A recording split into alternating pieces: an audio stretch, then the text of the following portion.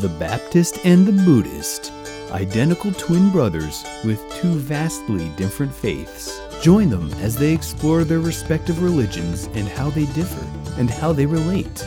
Same DNA, different religions. Hey everybody, this is The Baptist And the Buddhist. with Mark.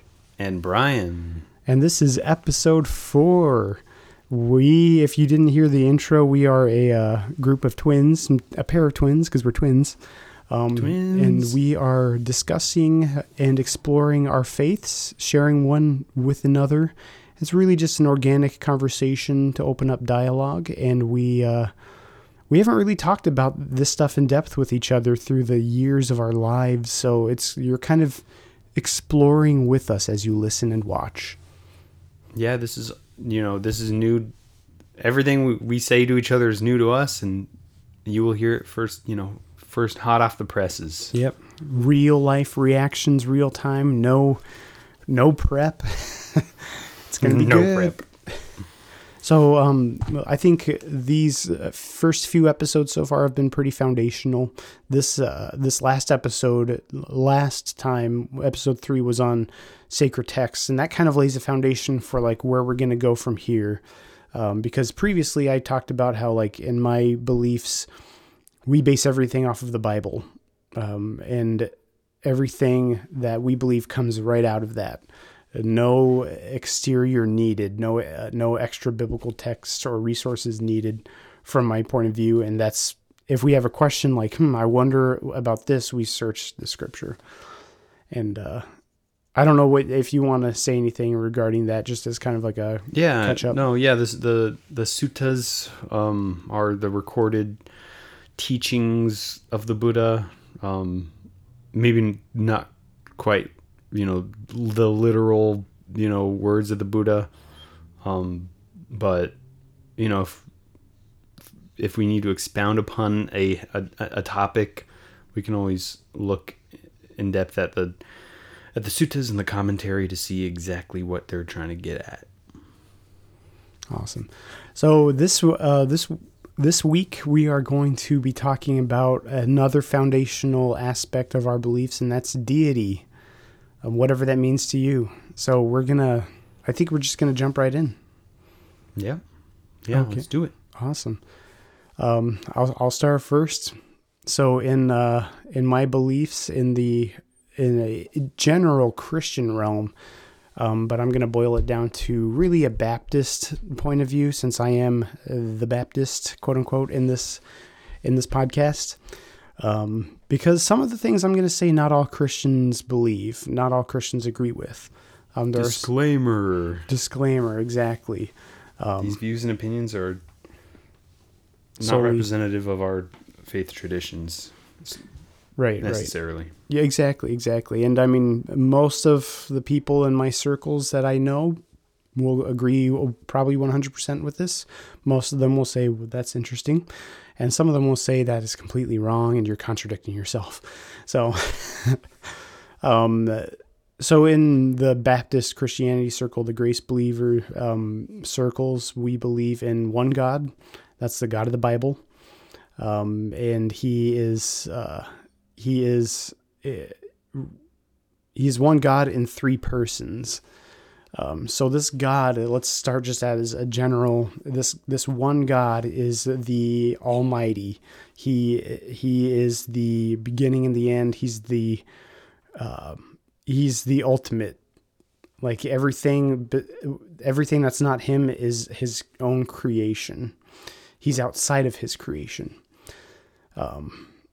I say one God in three persons, and it's like, what does that mean exactly? The God of the Bible exists in three persons. Usually we refer to as the Trinity. Some people will say that it's not that's more of kind of like almost a polytheistic view, like, oh, there's three gods, but it's one God in three bodies. Like, I think this aspect of the God of the Bible is kind of a hard concept for finite minds to understand, even though there are some aspects and some ways to describe it, especially since the Bible gives us some ideas about it. I saw one description, like one person trying to like explain what the Trinity is, and I thought it was kind of a cool example, because there's three parts to one God. I mean, three parts to one God, and they're the same yet apart. There's the Father, there's the Son or the Word, and there's the Holy Ghost or Holy Spirit.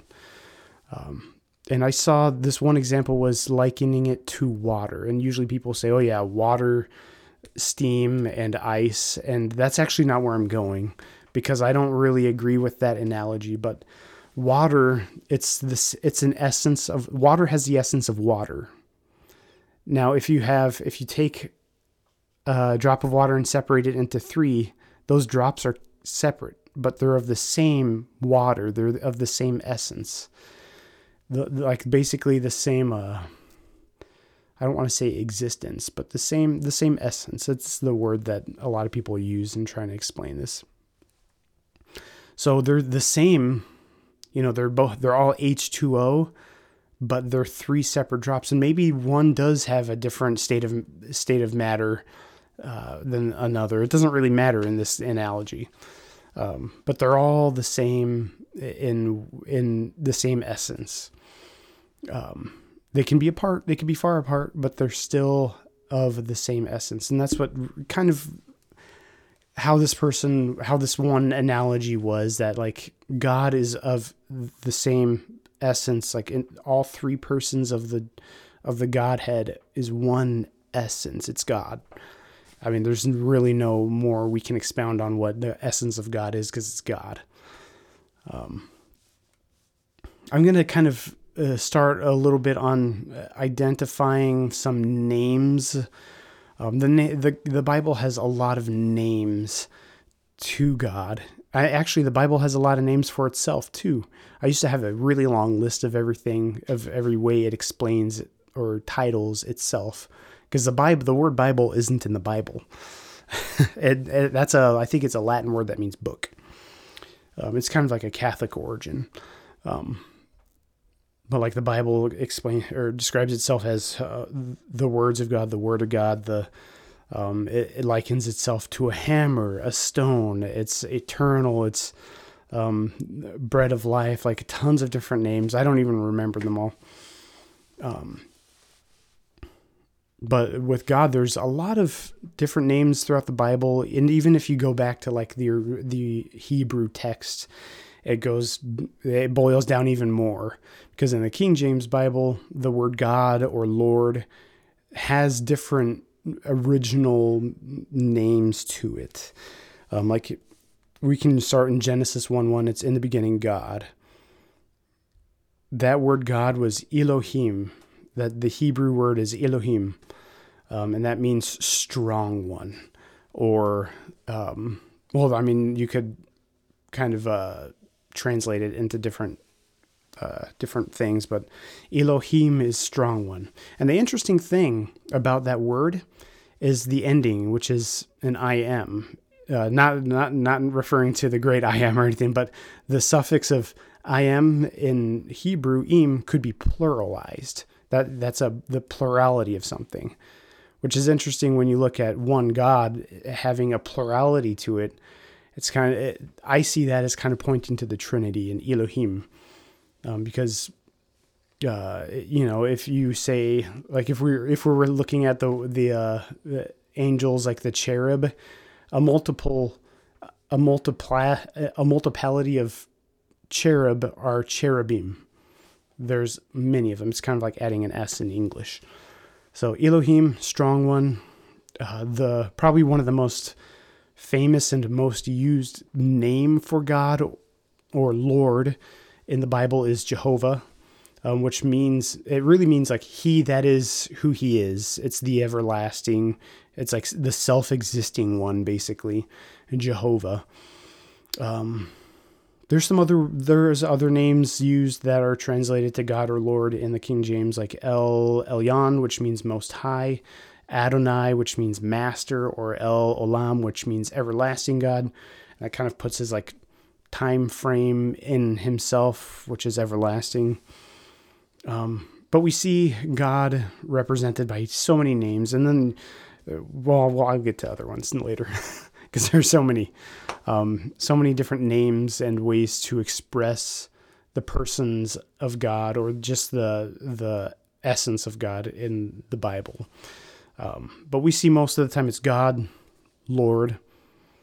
Later on, sometimes it's Master. We'll see a little bit more. But where does this whole, what is the Trinity? What is this Godhead consisting of? What does that even mean?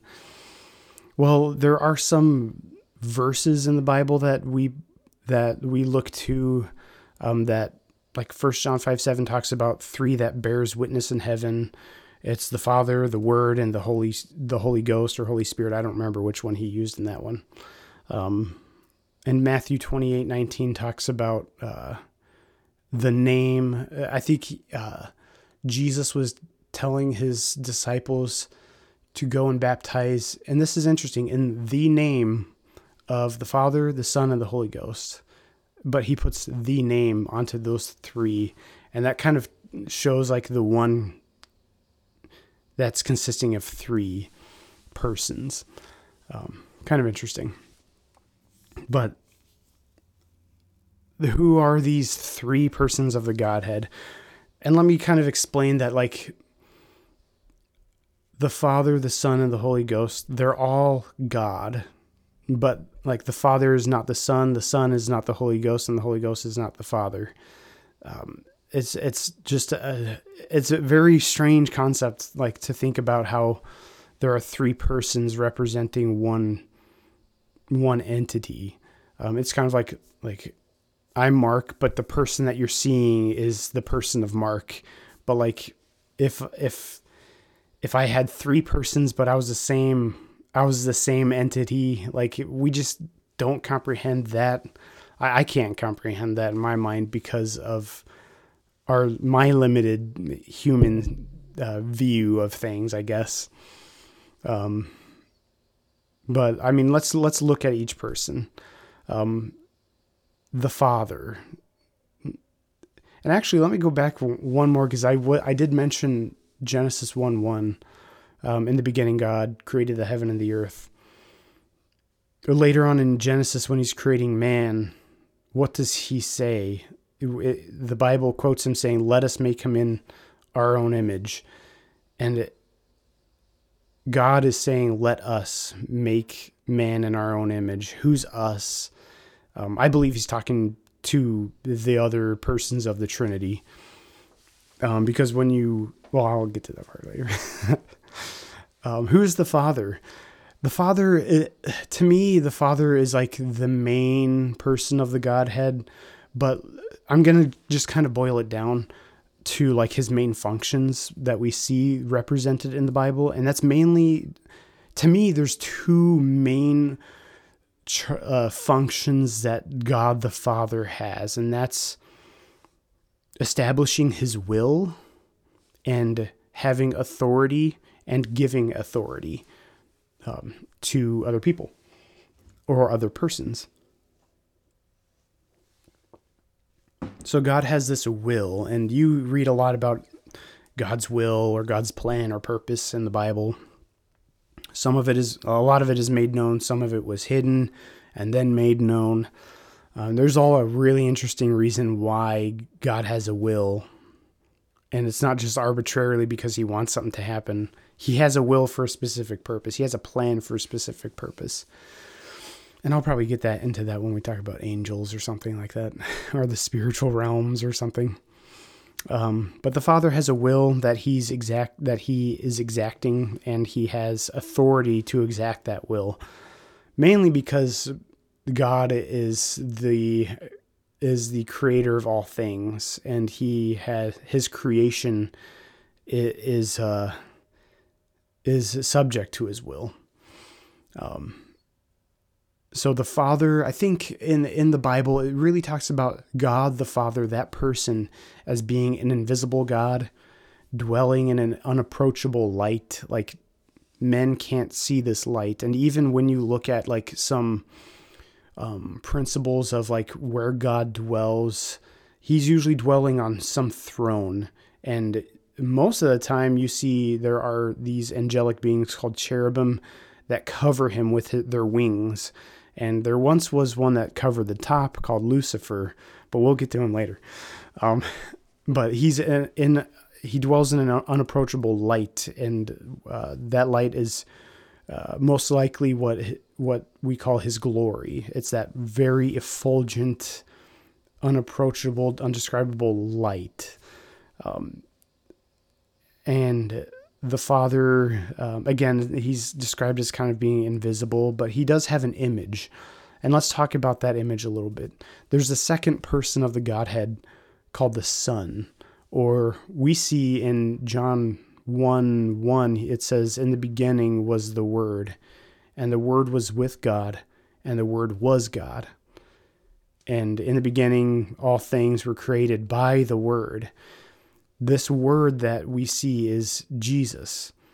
I think somewhere in Revelation, it talks about how he has a banner that has his name, and that name is the Word of God. Like on this banner that Jesus has when he's coming in his second return, in his second coming, like his banner literally says the Word of God, and that's his name. Like that's one of Jesus's name, is the Word. But Jesus is that Son, that second member of the Godhead. And through John 1:1 and other passages, we see that Jesus was actually the creator of all things. God used that person of the Godhead to actually create things. So Jesus not only is that Son, but the creator. And there are some verses that talk about him forming the earth with his very hands, and he sculpted and he measured things out in some heavenly measurement way or something, but very literal too. Again, my approach to the Bible is very literal. So if we can take something literally, we're going to take it literally. So Jesus formed things with the Son formed things with his hands. He measured things out. He measured out the stars. He spanned the heavens like a tabernacle. And that's the Son. Before Jesus came as a man, was born in the world as a man, he was existent from the very beginning. I mean, just with God, he's eternal. God doesn't have a beginning or an end. He is the beginning and the end, the Alpha and the Omega, as Jesus says. And I think I hear a lot of controversy, like, well, Jesus isn't God. Like, how can you equate him with God the Father? And there's a lot to that. The Bible talks about. Well, let's look at Jesus real quick, or the Son, in a like Old Testament view, I guess. In the Old Testament, he never was called Jesus, even though the Hebrew name Jesus was Yeshua. That literally means salvation, or like God saves. And that was actually used literally in the Hebrew Bible. The word Yeshua is in there. And that kind of shows me that it's pointing to a prophesied Messiah. So this Son existed before the world began. He's eternal. Throughout the Old Testament, we see some pieces of him, though we don't know it at the time that's the Son of God. That's the Word of God, which is going to become Jesus. Well, in God's will, God's plan, he, by the Spirit, the third member of the Godhead, they take the Virgin Mary and God basically puts Jesus into her by way of like a conception by the Holy Spirit. Really, really strange stuff if you're not familiar with that. And basically, Jesus, as he's conceived and as he grows, he's completely removed from like the bloodline of man, and he's conceived of a woman with basically God's blood in it, if you will, in him. So this, by some strange miracle and working of God, God becomes a man in the flesh. And the Bible actually talks about how Jesus's experience on the earth perfected God. Not that it made him sinless, because perfection in the Bible doesn't mean sinlessness. It means completeness. And God finally actually experiences what it's like to be man in the flesh. And the Bible says tempted on every side. Like he was tempted in every way possible as a fleshly human man. And he got to experience our experience in the feet of a man himself. And Jesus is usually described as being 100% man and 100% God. It's like this great contradiction of creation. And the Bible talks about how this Son of God that was Jesus was made lower than angels, a little lower than the angels, which angels are pretty powerful, like angelic beings in the spiritual realm. And God made himself lower than that, and he was made in the form of a servant and obedient to death. So he was made into a mortal body, and it's just a very strange thing, a strange concept to see that this eternal Godhead did that. In the Old Testament, I think we can see some prophecies about Jesus, about this Messiah that was to come. And Israel had this prophecy about a coming king to set up a literal kingdom on the earth, because they were to inherit the earth. And the Bible prophesies like the arm of the Lord. They prophesy him in the terms of like the arm of the Lord. There's a verse that's kind of famous that says, "For unto us a child is born, unto us a son is given, and the government shall be upon his shoulders, and his name shall be called Wonderful, Counselor, Almighty God, Everlasting Father, Prince of Peace." So those are all like the titles and names given unto this child, this Son of God. And even in the early New Testament, they call him Emmanuel, which is God with us. And obviously I think Gabriel told Joseph to name him Jesus, which is, Jehovah saves or Yahweh saves. And actually Jesus is just another way to say Joshua. Like his literal name was really Joshua when it boils down to it. Yeshua is just a Joshua. But I think through way of the translation of the Greek, we chose Jesus instead of Joshua to separate the two, because Joshua was actually an Old Testament person that was a kind of a picture of Jesus to come. And Jesus, this second person of the Godhead, the Son of God, obviously he's not the Father, because he talks about how his Father sent him, that he is doing his Father's will, and that his Father gave him authority to do these things on earth. So like somehow the Father's will and authority, Jesus was able to gain from the Father. And you see Jesus praying to the Father.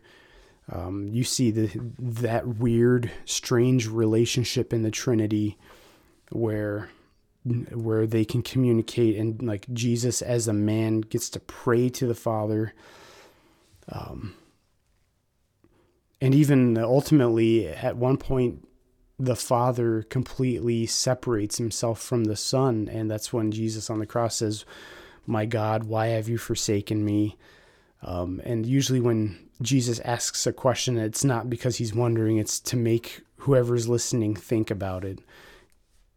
Kind of like when you look in Genesis, you see that a strange verse that I've learned that it's strange because you read it and you just pass by it because of tradition.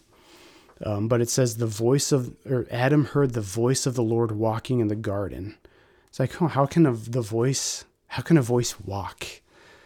But I think that's really pointing towards the voice being the Word of God. And I think that was a pre-incarnate Jesus, if you will. I think the theological term is a theophany. It's like a pre-incarnate Son of God or Jesus. And he asks, hey, Adam, why are you hiding? Obviously, God knows why he's hiding, because God is all-knowing. He knows all things.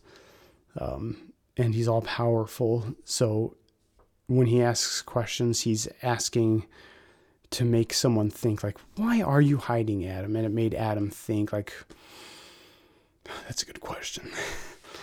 And you see a lot of, like, pre-incarnate appearances might appear as the angel of the Lord in the Old Testament as well. So that's in a very tight nutshell, that's like the Son or the Word or Jesus. He's the creator. He's also the savior. So he obviously came to earth. Part of that reason was to die. One, it was for Israel, Israel's redemption, but that's separate from like the whole mystery that he hid before the world began. And not until he revealed his plan to Paul that they realized, oh yeah, Jesus died for the sins of everyone so we can be fellow heirs with Christ. So in this day and age, Jesus, the man, died for our sins. And he is now, when Jesus died on the cross, his body went in the tomb, his spirit went back up to heaven, and his soul went down into hell. And we'll talk about like what exactly he did in that in another episode, because it's very interesting when you see, like, because people might know like the general story and just think about it in an abstract way, but things that happened in the Bible like are described very real. And after he came up from hell, he ascended into heaven with a new, to get a new body. And he actually came back down for like 40 days in that new body. And then he went back up in the clouds. And that's when like the apostles were like, whoa, where's he going? And he's like floating away in a cloud. And he's been in heaven at the right hand of the Father ever since. And awaiting for future things to come. And that's another topic. But when he ascended, he did leave something for the apostles at that time, and something for us in this age. And that's the third person of the Godhead, which is the Spirit, the Holy Spirit or the Holy Ghost. There's a lot of descriptions of the Holy Spirit or the Holy Ghost. He's called the Comforter. In the Old Testament, you see some interesting like prayers from like King Solomon, or it might have been David. Like, don't remove your spirit from me. In the Old Testament, this Godhead would be able to fill a person, to make them do incredible things or to give them wisdom of some sort. But I'm going to just kind of focus on who is the Spirit, and especially in these days, in this age. The Holy Spirit, the Holy Ghost, I think it's probably the most neglected person of the Godhead in Christianity today, and sometimes wrongly emphasized in some ways too. But in this day and age, the Holy Ghost, Holy Spirit, that can be likened to God's breath. He's kind of the Holy Ghost or the Holy Spirit. In some instances, he's a messenger. And he even says, like, I've sent someone, like, I think he was talking to Peter at one point, in in the book of Acts, like I sent these people unto you. Like he can communicate different things. And obviously, like in the Old Testament, he would be able to like fill someone, and like maybe in one case it made someone, maybe gave someone some powers, or like the ability to run supernaturally, or some kind of weird stuff like that. And even in the days of the apostles in the book of Acts, he gave them gifts, like the abilities to speak tongues, which is the ability to speak, and everyone in different languages will hear you in their own language. That's the actual gift of tongues. Or healing. Jesus said he would send his Spirit not only as a comforter, but to give the apostles power to heal and even do more, like greater miracles than Jesus did on the earth. And that's what he told them. It's like, you're going to do greater things than me. And that's through the Holy Spirit. In this day and age, when someone becomes a believer, when someone gets saved, as we call it, when they entrust their eternal lives in the lone fact that Jesus died on the cross for them and their sins are paid for, the Spirit actually indwells the believer, and the Bible says it seals them into the body of Christ unto the day of redemption. So like we see that sealing as an immovable like position in the body of Christ, which is the church of this age, the conglomerate of believers, if you will. And that's his job today, is sealing us. And there's actually a little bit of talk about baptism, is that the Holy Spirit baptizes believers into the body of Christ. And the Holy Spirit, that's one of his functions, I think, is baptizing. Whatever that means, well, that's for another episode. But people in Jesus's days were baptized with the Holy Ghost. Right now, today in this day and age, we're baptized by the Holy Ghost, and that's another one of those weird by and with like differences. But the Holy Spirit is a very real person of the Godhead. He can be grieved. He can be, different like actions or acts of a believer can grieve him. One of his main functions these days is to, when we pray, he actually makes intercession in that prayer and helps us with our infirmities, because sometimes we don't know how to pray or what to pray for, and he actually makes intercession. Some people see that as like a translation. It's like, oh, actually he means this, Father.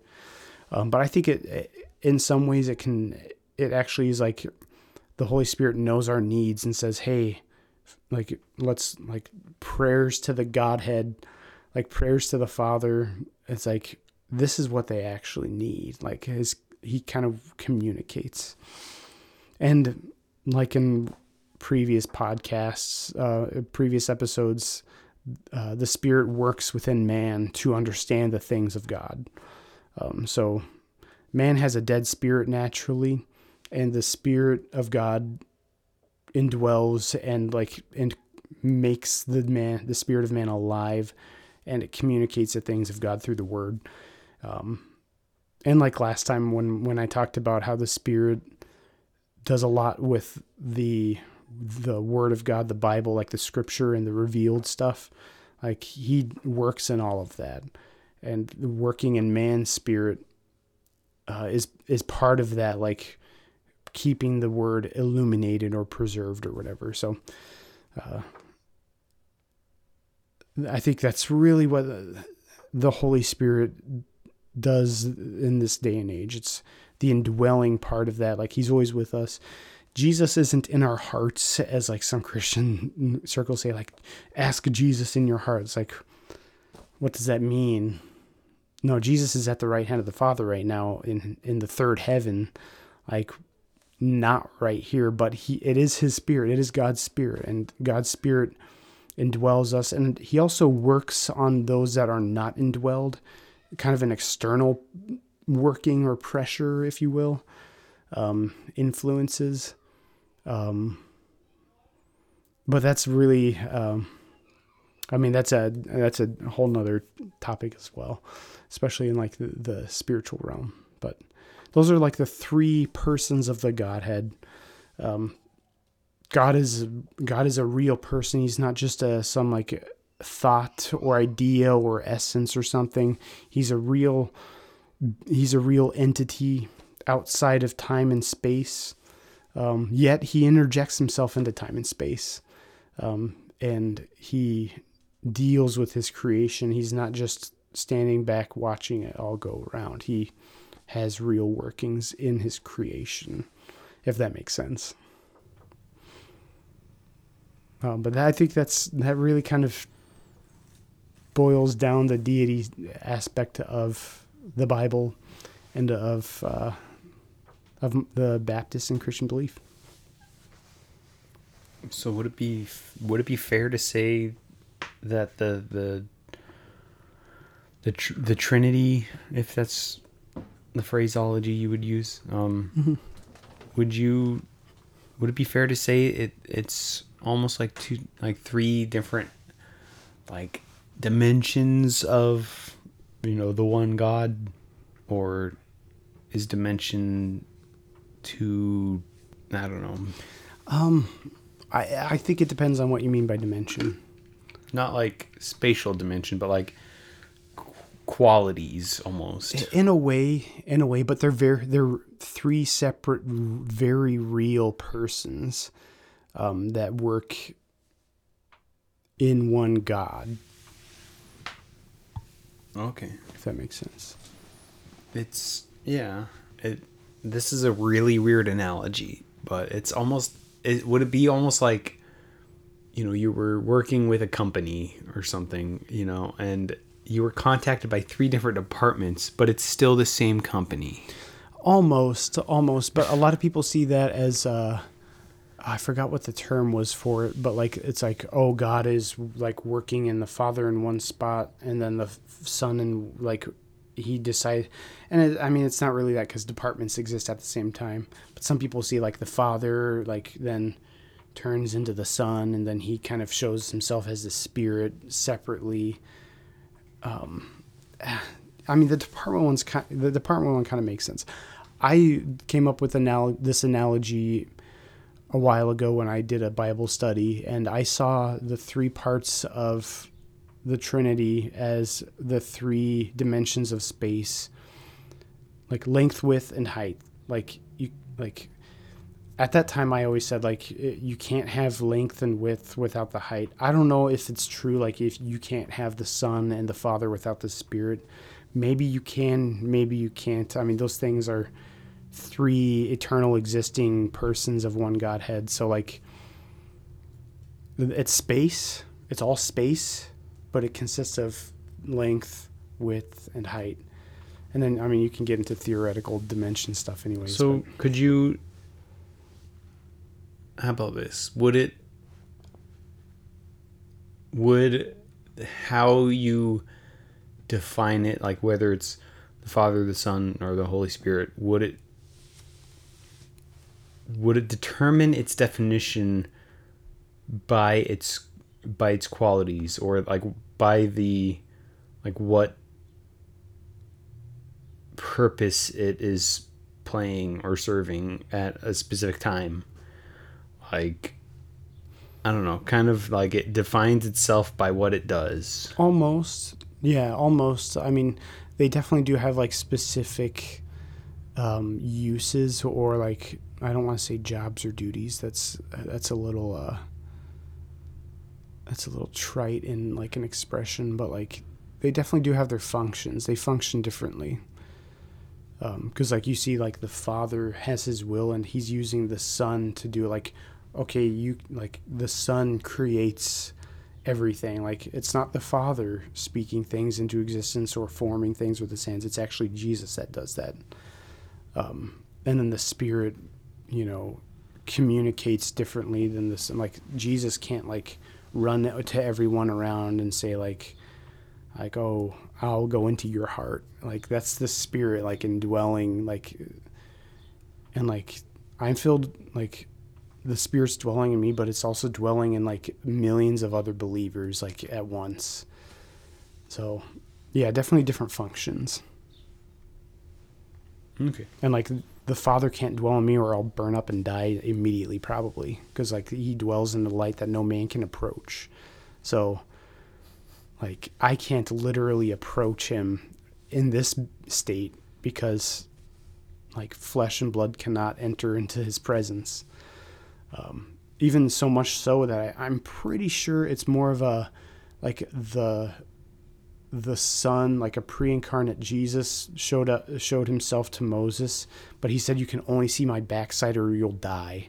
So like he shrouded himself in a cloud, and then like Moses hid himself into a cleft of a rock, and it's like, okay, you can look now, and like he sees the backside of God's like physicality.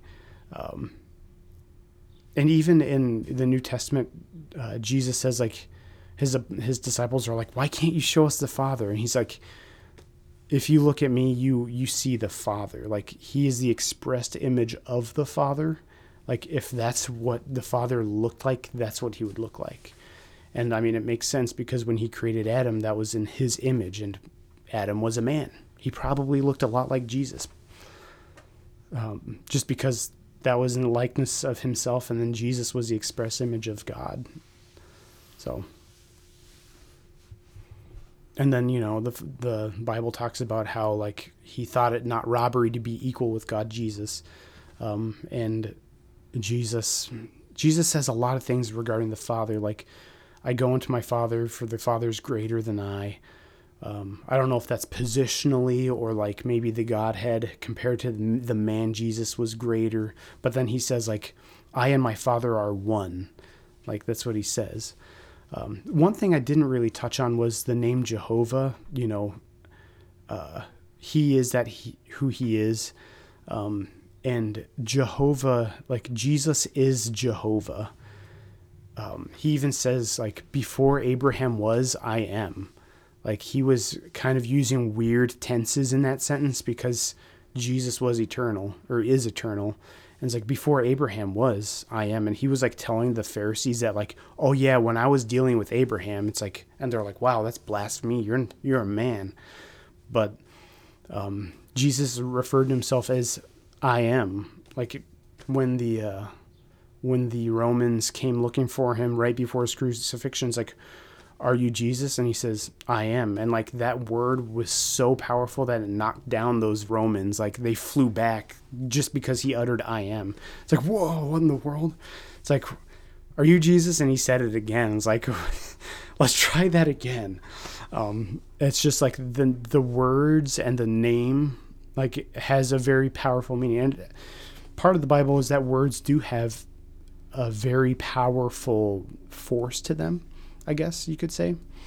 And just like when Jesus comes back, he has that the word of the Lord, and like his very voice can, you know, fight a battle. Like it's a sword proceeding out of his mouth. And just the very words itself are like powerful. So like Jesus saying that he is the I am, he's the Jehovah God. Like Jehovah is the Son of God. And then there's the Father. Okay. That was a lot. Yeah. And it's a very hard concept to try to describe because it's just, I don't think anyone can fully understand it. Of course. I mean, it's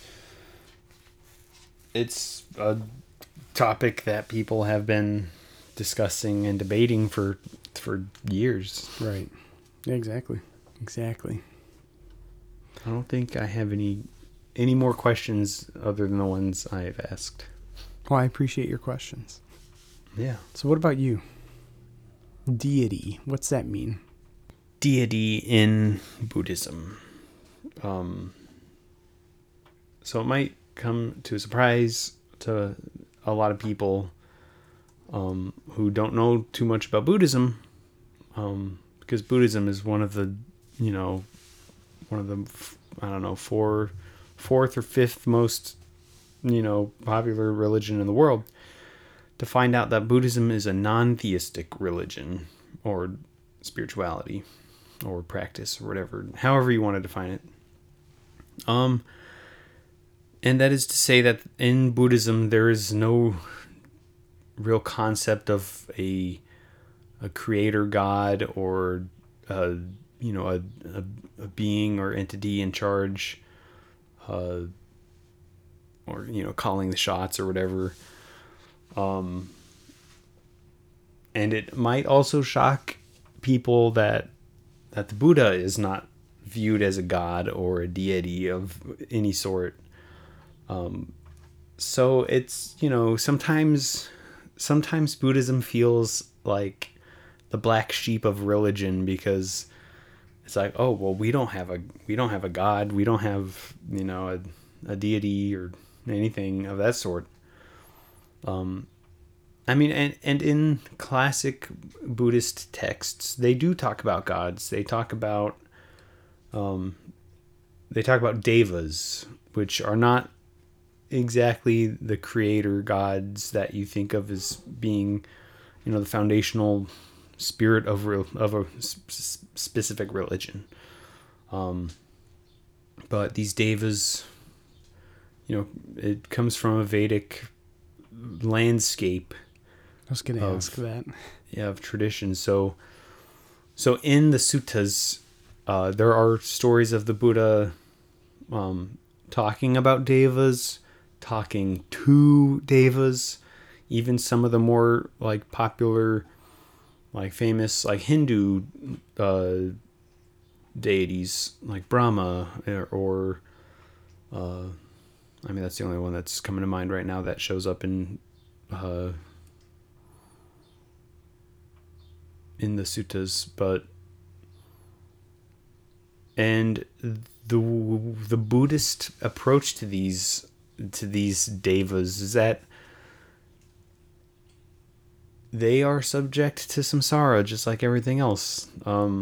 In traditional Buddhist cosmology, I think I mentioned this in the last episode or the episode before, but the Buddha talks about these different realms, and generally there's like six realms.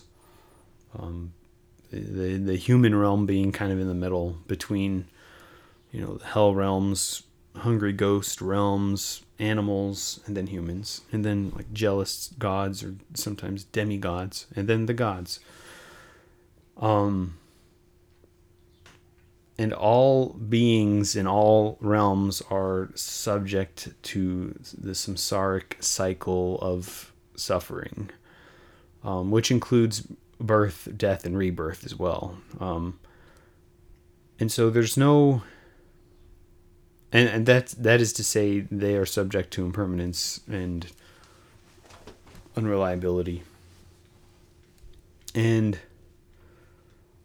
so because there's no creator god in Buddhism, the general basis for the idea of like creation, in a sense, kind of revolves around what we call dependent origination, which kind of does describe dukkha and the cycle it creates, perpetuating samsara. So, like, I think it usually starts with ignorance of the Four Noble Truths of suffering, of unreliability and not self and impermanence. Like, misunderstanding those, which is ignorance or delusion, leads into the rest. I think there's 12 links in the dependent origination cycle. And, it starts ignorance and goes into different things like craving, and that leads to becoming and birth and aging, illness, sickness, dissatisfaction, and death, and then goes back into rebirth, and the cycle goes on and on. And so, and this kind of also plays into, it plays into the, the natural law of cause and effect that we call kamma or karma. And this kind of this idea of karma, it really plays on your intentions and actions and what you do. And so what you do and what you say and what you think, are like seeds that you plant, and they will bear fruit. Whatever kind of seed you plant will bear a different kind of fruit. So an unskillful seed, for example, will bear unskillful fruit. It's kind of common sense that, if you think, angry thoughts, you're going to be angry, and things will result in that will probably not be good, and this idea plays into this broader cosmological view of death and rebirth in like a classic Buddhist cosmology, in which, if you do good things, you will, reap sweeter fruits, and that means being born into a realm with less pain, with less disappointment, and that might be, defined as a heavenly realm where the gods dwell. But it's not permanent. So it is subject to change, and it is generally like understood that if you are born into the God realm, you will live for a very, very long time, like eons. And then at the end of your life, you might experience regret. It's like, oh man, I just wasted this time, just indulging in these pleasures when I could have been practicing the Dhamma. Like, oh man. And it's, in simplistic terms, it's like you kind of use up all your good karma, all the good fruits you have borne from all the good seeds you have planted are used up, and you generally fall into a lower realm. So you will be, reborn in the human realm, or lower if you really mess up in those realms.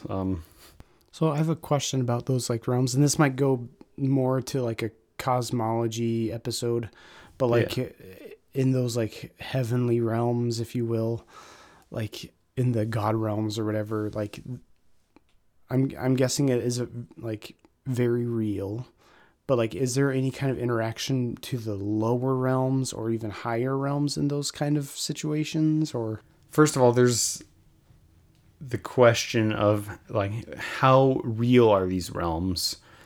How definitive? I know some modern Western Buddhists will say, they are a kind of a state of mind, if you will.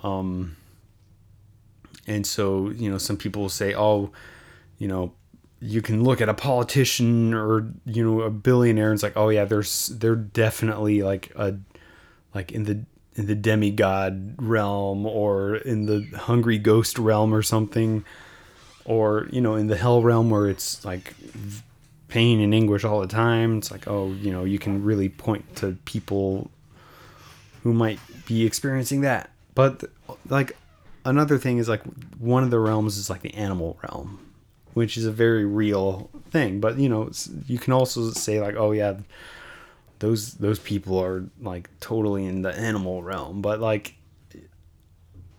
lot of Buddhists would argue with that interpretation, that kind of figurative interpretation. And the reality of these God realms and hell realms aren't really important or central to the practice. And I mean, so many Buddhists will have so many different opinions as to how literal is the rebirth cycle, but I'm not gonna adhere to any one idea of it, because they're just ideas until you fully, maybe there'll be a point in the practice where something really makes sense. And it's like, oh, of course, right. But I'm not there. But what was the other part of that question? I think that kind of covers like how is there any interaction between, like, I guess that was more of like, if those are like literal like realms of existence, like, is there interactions between like the God realm and the realm that we're in right now? Or yeah, I mean, so like levels. Animal realm and human realm obviously are very close. Right. And in the suttas there are stories of the Buddha talking to people in the God realms, and I could see like an interpretation of the hungry ghosts like being like the ghosts we might see or something like. Yeah, and actually in a lot of practices, I think especially in like Tibetan practice, the burning of incense can be an offering to the hungry ghosts, because these hungry ghosts, I love the imagery they use for these hungry ghosts, because I can't remember exactly where this description comes from. I don't know if it's like a Tibetan text or something, but their mouths are as like narrow as needles, but their stomachs are like as bloated and large as continents, and they can only eat like disgusting, gross stuff like pus and blood. And so they're hungry ghosts because they can never be satisfied, and it's kind of like the epitome of craving, Like, you're always wanting delicious foods, but you can't. You can only find this disgusting stuff, and you will never be able to eat enough. And so sometimes the burning of incense is like, oh, it's something they can, consume feasibly, and it's something pleasant. It's a fun exercise, a fun imagery and story. But I think for me, one of the most important aspects of that cosmology is kind of pointing at the fact that the human realm is in middle, and so you have this extreme of hell realms and God realms of complete pain and agony, and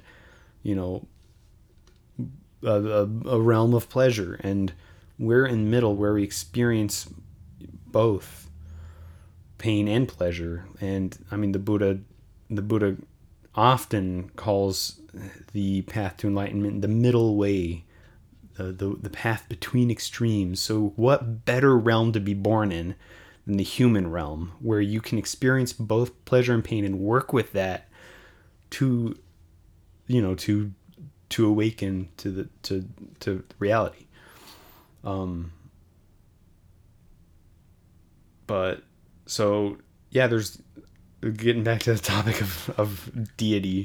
So in short, the God realm is purported to be, a thing within Buddhism, but it is impermanent, just like anything else. And we will probably get into some of that later on in a different episode. But I want to turn this kind of... I actually do want to touch on one thing. I found this fascinating. In the first book of the Tipitaka, or the Sutta Pitaka, the Digha Nikaya, the long discourses, in the very first discourse, in fact, there's... I didn't read the whole thing. I just found like a summary pertaining to the topic of God. So I was kind of curious what this would say. And this sutta, the Buddha tackles 62 different, like, very popular philosophical ideas of the time. And one of them I thought was interesting because it's very specific to he tackles the idea of a creator god and also a I don't know, an avatar, like a human avatar of the creator god. And I thought what he said was kind of interesting. And he uses Mahabrahma, the great Brahma, the top god in Vedic pantheon, the creator god. And so the Buddha talks about Mahabrahma and talks about why it is that there's this appearance of what looks like a creator. And he says, like, Mahabrahma is this deva born in the deva realm, in the god realm, but just like any unenlightened being, he experiences ignorance and delusion and kind of a misunderstanding, and so he misunderstands himself. He doesn't remember any of his past lives. He doesn't remember, oh yeah, I too am subject to the samsaric cycle. And because of his great power, he's like, oh yeah, I'm the creator god. And what the Buddha says is, in his next life, or the next, I don't know if it's the immediate life after that, he's reborn as a human who, because of his past life as being this deva in this deva realm, he believes himself to be the creator incarnate into a human body. And yeah, he tackles that idea and kind of puts it into a context of samsara and karma.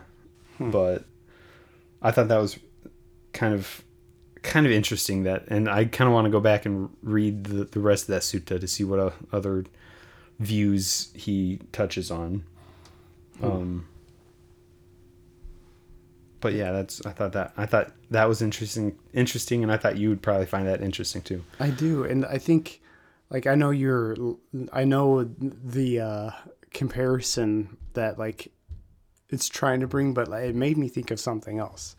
And, like, especially even what you said earlier made me think of something that I can compare to a biblical view, and that's like God realms and hell realms. Obviously, in like Christianity, we have like heaven and hell, but I guess the surprising thing is, like, in Christianity, especially from my point of view, like, not only do I believe in the one Almighty God, but I also believe in lower gods. And it's like, what does that mean? Like, whoa, you're a polytheist or something.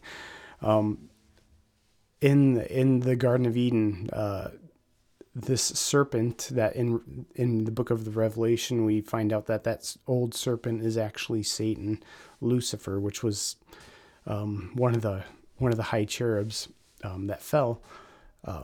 But he told Adam and Eve, and there's a huge like explanation to like how, like, what this all means, and there's a lot more to it. But he says, like, if you, like, he questions what God told him, like, he starts questioning God's word, and he actually changes what God said to them. It's like, oh yeah, God didn't say that. God said this. Like, you can eat the fruit of this tree, and if you eat the fruit of this tree, you will know good and evil as a god. And Adam and Eve didn't say what's a god. Like, what do you mean a god? Because they knew God, but they didn't know what a god was. Like, it's a little g God. Like, it's not the God, it's a God. And a God, from my biblical point of view, is the fallen angels that rebelled against God. And in the grand scheme of things, they were kicked out of the third heaven, God's realm of heaven, and they were kicked into the second and the first heaven, which is earth and the universe. And they were like there's something about the earth that the angels wanted, and Adam and Eve knew what those gods were because they were on the earth. Like the fallen angels were on the earth. And I believe, to an extent, I believe in like, especially the ancient gods of like, maybe some ancient pantheons like Thor and Odin and everything, and different pantheons, because the book does talk about how there were these fallen angels did have some physical relationship with mankind, and were able to produce a race of men of renown and mighty men on the earth, and how they were very powerful. They were like the giants, and they were able to become these men of renown. And there's some extra biblical texts that I'll get into in another podcast that like can historically explain some of these things as well. And like these gods are like the fallen angels. And when you were talking about that Brahma, what was the title of Mahabrahma? Mahabrahma. I was thinking not of God, like the God of the Bible. I was actually thinking of Lucifer, because he had this delusion. He forgot who he actually was, basically, and is like, I'm going to become like God. Like, I'm going to lift my throne, because he had a throne, and he wanted to lift it higher than God Jehovah. And he wanted to become more powerful than God. And I think he forgot his place. And he forgot who he was. And he will actually, in the future, he will actually incarnate into a man. Lucifer will. And I think it's a grand delusion in his mind. And that stuff kind of kicks off the rest of this master plan. So that was kind of what a comparison that I saw in that, in that topic that you brought up. It was kind of I like that, like grand delusion. I mean, Buddhism has a lot to say about delusion. So yeah, I can imagine that. Yeah. But so I wanted to tackle one other topic about deity, because I've discussed like what the role that gods play in Buddhism, and how like what we've seen of them in Buddhism, and I mean the role that gods play in Buddhism is, I mean, in short, none. But so then who's the Buddha? And because when we said this episode is gonna be about deity, it's like, okay, deity as a concept, but then also deity as in what I kind of saw it as, like what other people would view our religion's deity, and that would be the Buddha. Right. People would say, oh yeah, you worship the Buddha. Yeah. I had someone at work the other day who had asked what I was, and so I was like, well, I'm Buddhist. It's like, oh, so you pray to Muhammad? And I'm like, well, no, that's Islam. That's like about 1,000 years off. Like, I had a completely different part of the world. But nice try. So who is the Buddha? The stories we have of the Buddha, he was a man born in North India, what is now Nepal. And what was so special about him, though? Because he wasn't divine. He wasn't, he didn't have anything divinely revealed to him.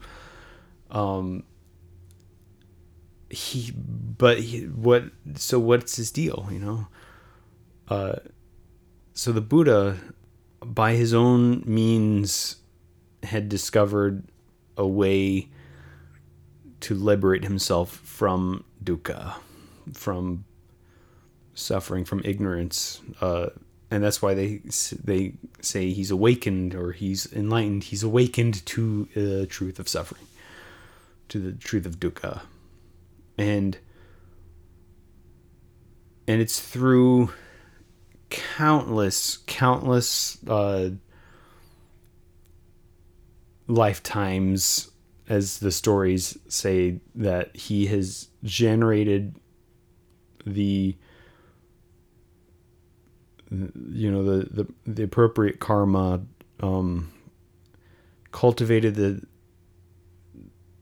specific conditions in which to lead to awakening, which is no small feat. It's a lot. It's a lot of work, and I mean, you'll hear it in Buddhism. It takes many lifetimes of practice of the Dhamma to awaken.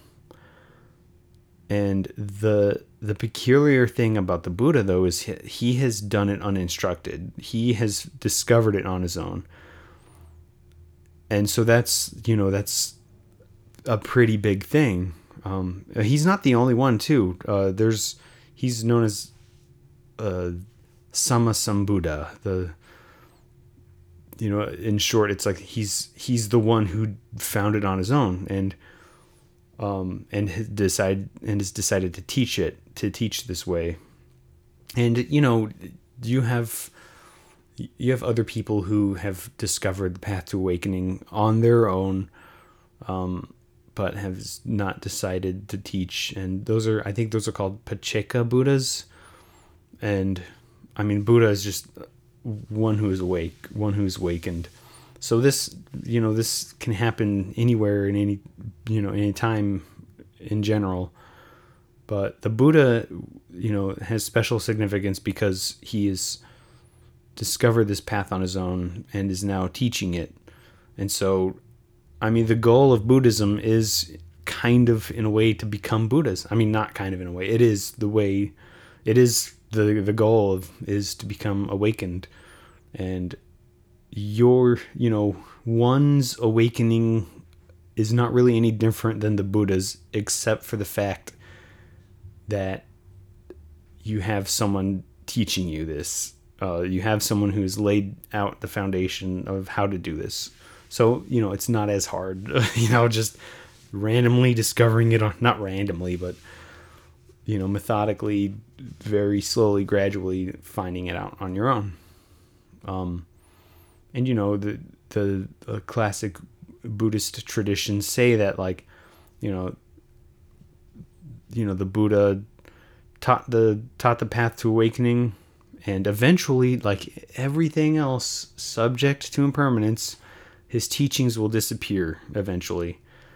And then eventually, sometime after that, another Buddha will appear, someone who has learned it on their own, uninstructed, and they'll start teaching. And so a Buddha is not a solitary circumstance, I guess. It's happened before, it'll happen again. And it's not like it's, I don't know. I think some people can make it very mystical and metaphysical seeming, but it's a path. It's a practice that we undertake to help ourselves, to help free ourselves from the delusional perspective that ultimately leaves us distraught and dissatisfied and confused. Suffering always leads to more confusion, more delusion. Mm-hmm. So yeah, he is a teacher. He is one who has awakened to the reality of impermanence and suffering, and teaches. So, like, we could simply say he is the teacher, but that kind of misses the mark, because it's a little more extraordinary than that. It's like someone, this is a weird analogy, but it's like someone who discovered algebra, oh my gosh, look at this, like, this method of numbers, you know, like you can do these things with numbers. This is wild. And everyone's like, we've never seen that before. Because it's just understanding how something about this world works. And, you know, numbers are fairly solid, you know, reliable things to work with. And so is awakening, you know, so is, and that's kind of funny to say that, like, it's reliable, because, like, unreliability, you know, but it is, like, you can use conditioned phenomena to really learn the truth of conditioned phenomena. I guess that's the only way to do it, really. Direct experience. I can, something you said earlier, and I can almost, like, because you're like, the Buddha learned it, like, just figured it out, and it's a little easier, like, following his teachings, basically. But I almost want to say, like, for some people it might be harder, because, like, they're trying to follow this, and, like, maybe they just don't get it or something. And it makes me think of this episode of Stargate Atlantis. Spoiler alert for if anyone is watching that.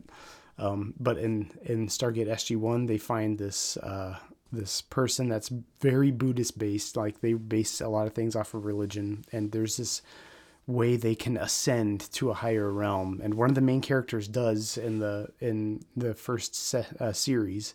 And in the other series, Atlantis, someone's dying, and it's like, you could just ascend and you don't have to die. And he's very like, okay, just tell me how to do it and I'll do it. And he never does, because he can't really fully grasp it. He's just, like, too logical about it. It's like, okay, nope, doesn't work. Yeah, I mean, that's part of the practice. Is setting is, you know, is almost a deconditioning of, because what we're dealing with in Buddhist practice is habitual patterns of mind that we have cultivated in this lifetime, and, you know, as we would say, in past lifetimes. The karma that it's a in my mind, it's a rolling wave that never stops as long as you keep adding to it. And it's some people might not be able to grasp it. The conditions are just not right. I think I can really relate to that in, like, the realm of Christianity, because what we teach is so unique. There are some people that will sit under the teaching of this for years and still not get it, because they're so deep in another tradition. And we're like, in our circles, we're like very, like, don't get traditional about things, because you're going to get stuck in it. And, like, some of those traditions might not be right. And some people, like, they will sit in the you know, the deeper studies, and just like, I just don't get it. Where, like, I was never really steeped in tradition, so, like, things they talk about, I can grasp that concept. It's like, oh yeah, that makes sense. Or, like, maybe other things, like, I don't really agree with that, because, like, maybe I see something from the Bible a different way. But people are so set in their traditions, we call it the tradition of man, that it just, we're gonna have to chisel a little bit more until we can get through. Yeah, I mean, in Buddhism, there's a list of 10 fetters that keep you bound to samsara, as dramatically as it sounds. And I mean, one of them is traditions, like rituals and traditions that will, like, if you're clinging to those, you're stuck. And another one is views. If you cling to views, and this is like philosophical views, you know, you're going to be stuck. You have to be able to, you know, unstick yourself, you know, non-attachment, you know. You got to be able to let go of views, you don't have to throw them away, but you can't be clinging to them. Loosen them up a little bit so so it can get some air. Yeah, it's like I will probably use this analogy a lot too for that kind of non-attachment, but it's like there's the idea of clinging and you hold it tight, and there's the idea of the flip side of aversion, which is like dropping it to the ground, but the non-attachment is being able to open your palm and hold it there without clinging to it. You're not identifying with it anymore. You're not prescribing a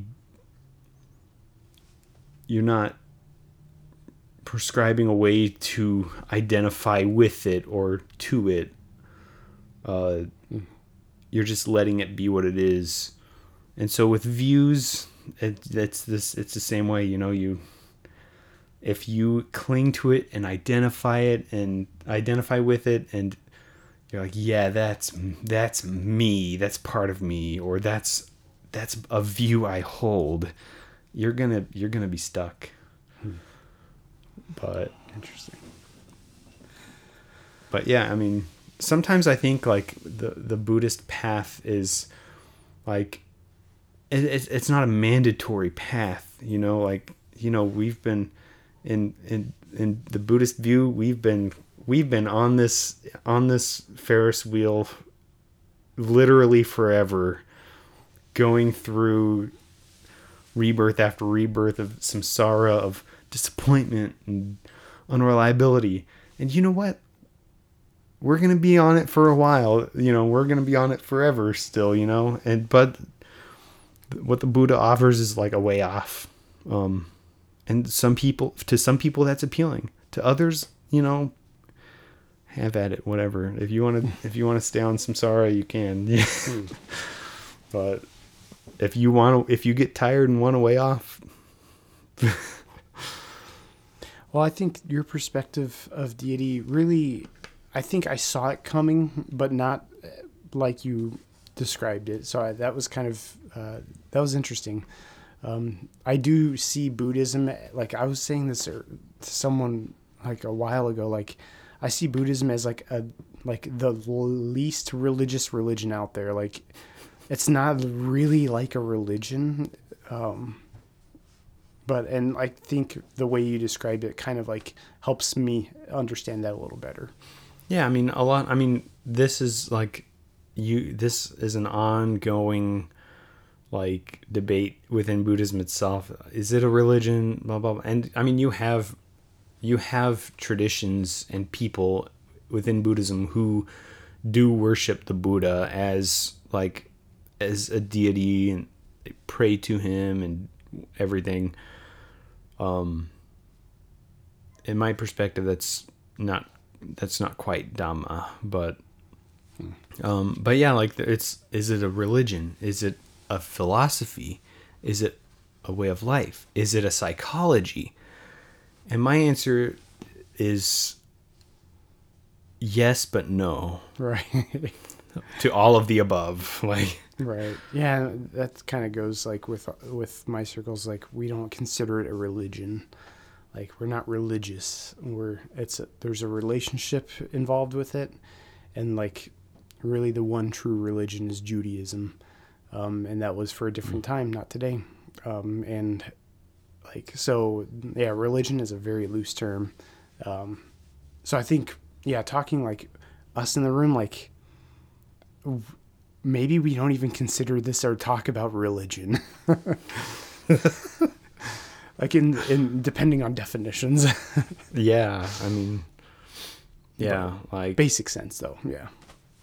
Like, defining a Buddhist practice, to me, the best would be it's Dhamma. It is like that's it. Like, and what that means, you can extrapolate a lot more. But in more popular terms, I do like the sentiment of a way of life, because it is like how you live. that matters.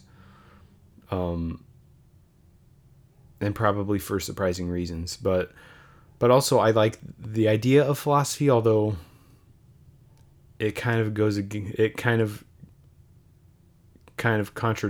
not contradicts, but it kind of doesn't really fit with the whole idea of non-attachment to views.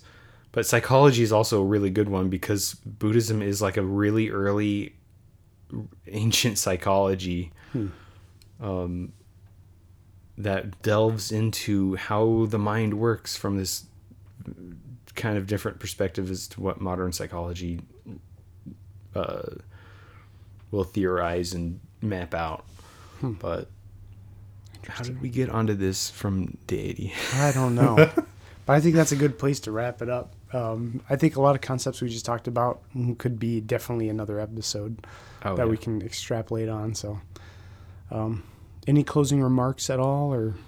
I don't really have anything. If the viewers have, their opinion on what Deity means to them, or just a question, a general question or concern or request or complaint, you can always email us.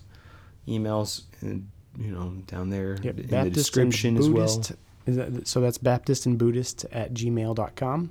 Yeah, or you can hit us up on or you can hit us up on Facebook, or leave reviews on YouTube or whatever podcast app you're listening to. And we might, if we see it, we might mention it or respond. So Baptist and Buddhist at gmail.com. Awesome. Well, I think that's going to do it for today. Thank you for coming on and talking about it. And I guess we're going to... Thank you. Yeah, yes. It's been fun. I think we're going to get into some more interesting topics for the next few episodes.